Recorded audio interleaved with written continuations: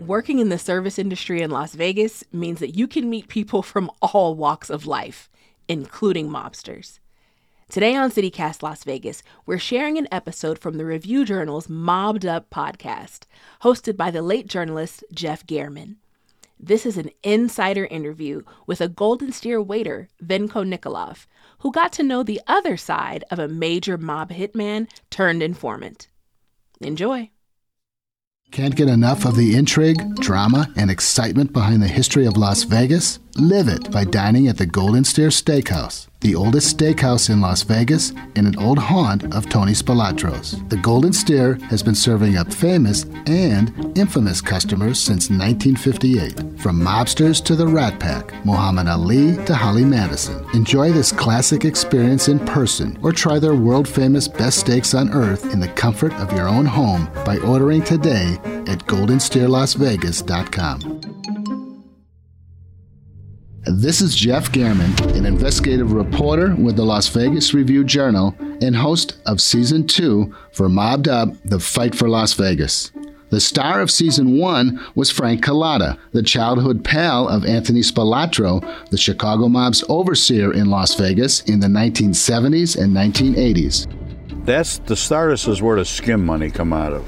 First thing out of his mouth is he goes, "Listen, Frankie, I'm not sure yet. In 2 weeks I'll know for sure. But right now I want to know, are you up to whacking the Jew?" I know what that means. That means killing Lefty. You'll bring him to the desert. You're going to know where the hole has been dug. Cullotta, a hitman and enforcer for Spilatro, turned government witness and testified against the feared Chicago mobster. Cullotta died just a few weeks after Season 1 concluded. With me today is Venko Nikolov, a longtime waiter at the Golden Steer Steakhouse, an iconic Las Vegas restaurant founded in 1958. The restaurant has been a favorite over the years of a long list of celebrities and notorious underworld figures, including Spilatro and Cullotta. Venko served many of them and became especially close to Cullotta. Venko, what were your thoughts after you heard Cullotta had died last year? Oh my, I was actually very sad. We was not so good friends, but I just miss him. Just miss his story, his energy, and he was very friendly. Only many times he mentioned, I was in the wrong side in the law, and otherwise I'm a good person. And I believe this, you know. And I have the last pictures actually in my phone, were actually from the TV, and be sent it. The ex-mobster died today, and that was the last one person from Chicago outfit. How many times did he come in? Was he pretty frequent? Yes. I know him personally for over 25 years. And he was every few months, I should say, every 2-3 months. Lately, he was coming off very often. The reason why he was running some kind of, he was driving with chauffeur and kind of tour, running some tour for the tourists. And most likely, this all people coming like 3-4 men or some mostly men. They come in for dinner. They finish the tour with the Golden Steer. What was his favorite meal? What did he like to eat? His favorite was a veal picada, but we just talked, and I said, why you don't try chicken picada? It should be a little bit more lighter for you. He said, that's a good idea. I never talk about, because I'm Italian and I want a spaghetti, but we don't have spaghetti. We have toasted ravioli. So he said, that's a good idea. And he switched us. So he wasn't a steak eater? No. One time he was tried the petit filet mignon. No, he was not a steak. Italian, probably no. They grow up in different way. Do you have a favorite memory of Cullotta? We have, actually, we talk about a little bit in the steer, but one time, I said, I want to see you, but I don't want to hang in different place. He said, I'm mostly, I start my tour from Map Museum sometime. And if you want to come and see me, we can talk.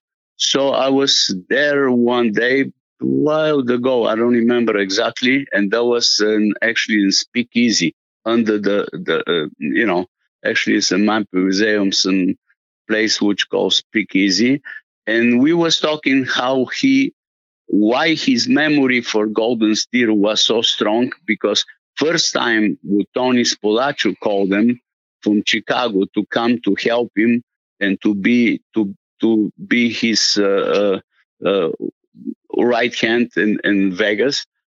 Basically, they met in the Golden Steer. That was the first time. Drove to Vegas and met Tony. I met him at the Gold Rush, which was on Sahara by the Golden Steer.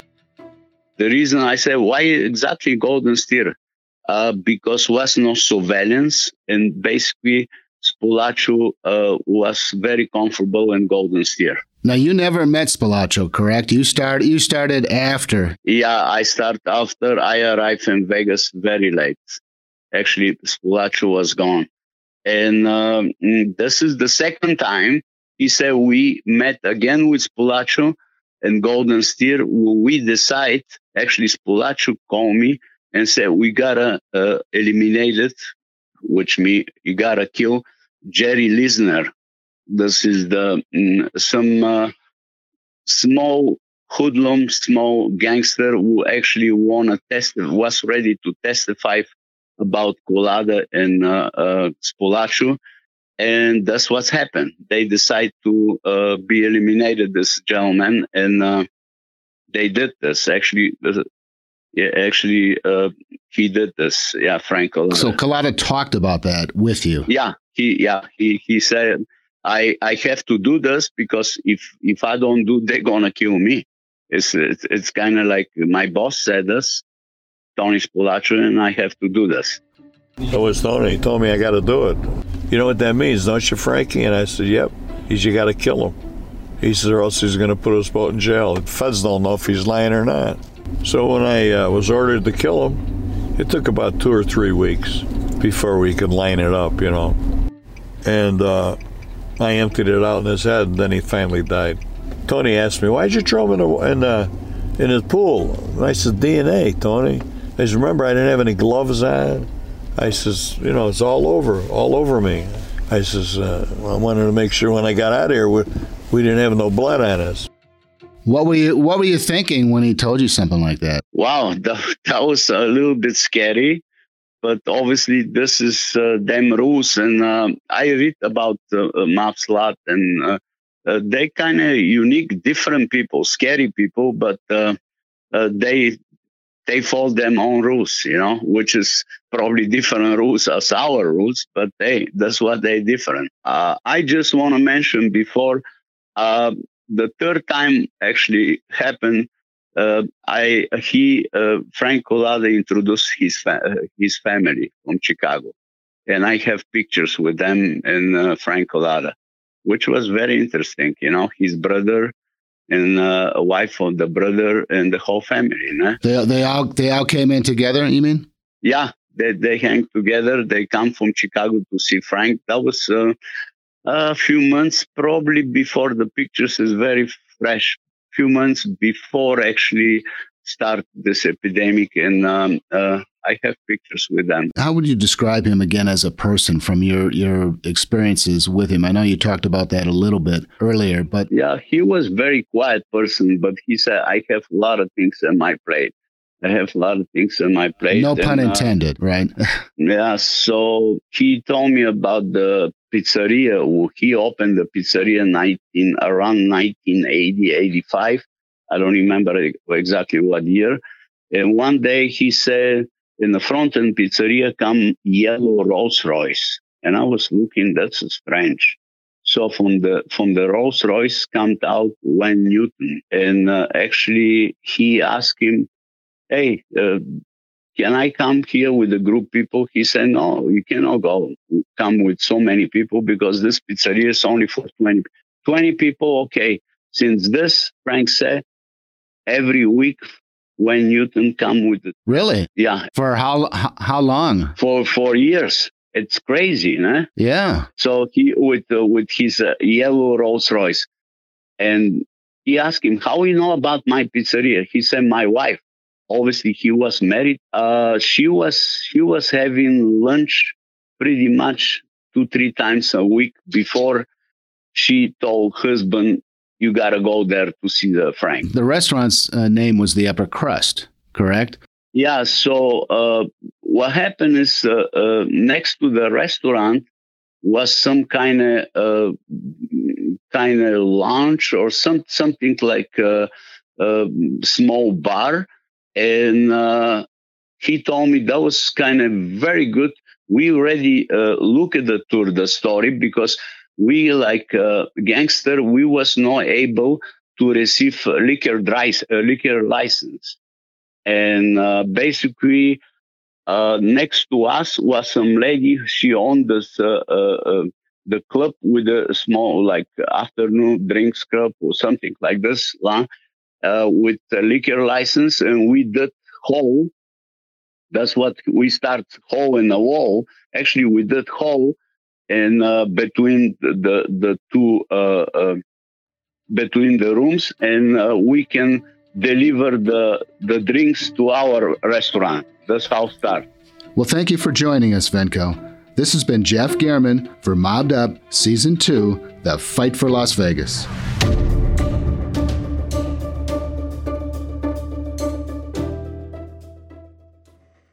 Can't get enough of the intrigue, drama, and excitement behind the history of Las Vegas? Live it by dining at the Golden Steer Steakhouse, the oldest steakhouse in Las Vegas and an old haunt of Tony Spilatro's. The Golden Steer has been serving up famous and infamous customers since 1958. From mobsters to the Rat Pack, Muhammad Ali to Holly Madison. Enjoy this classic experience in person or try their world-famous best steaks on earth in the comfort of your own home by ordering today at goldensteerlasvegas.com.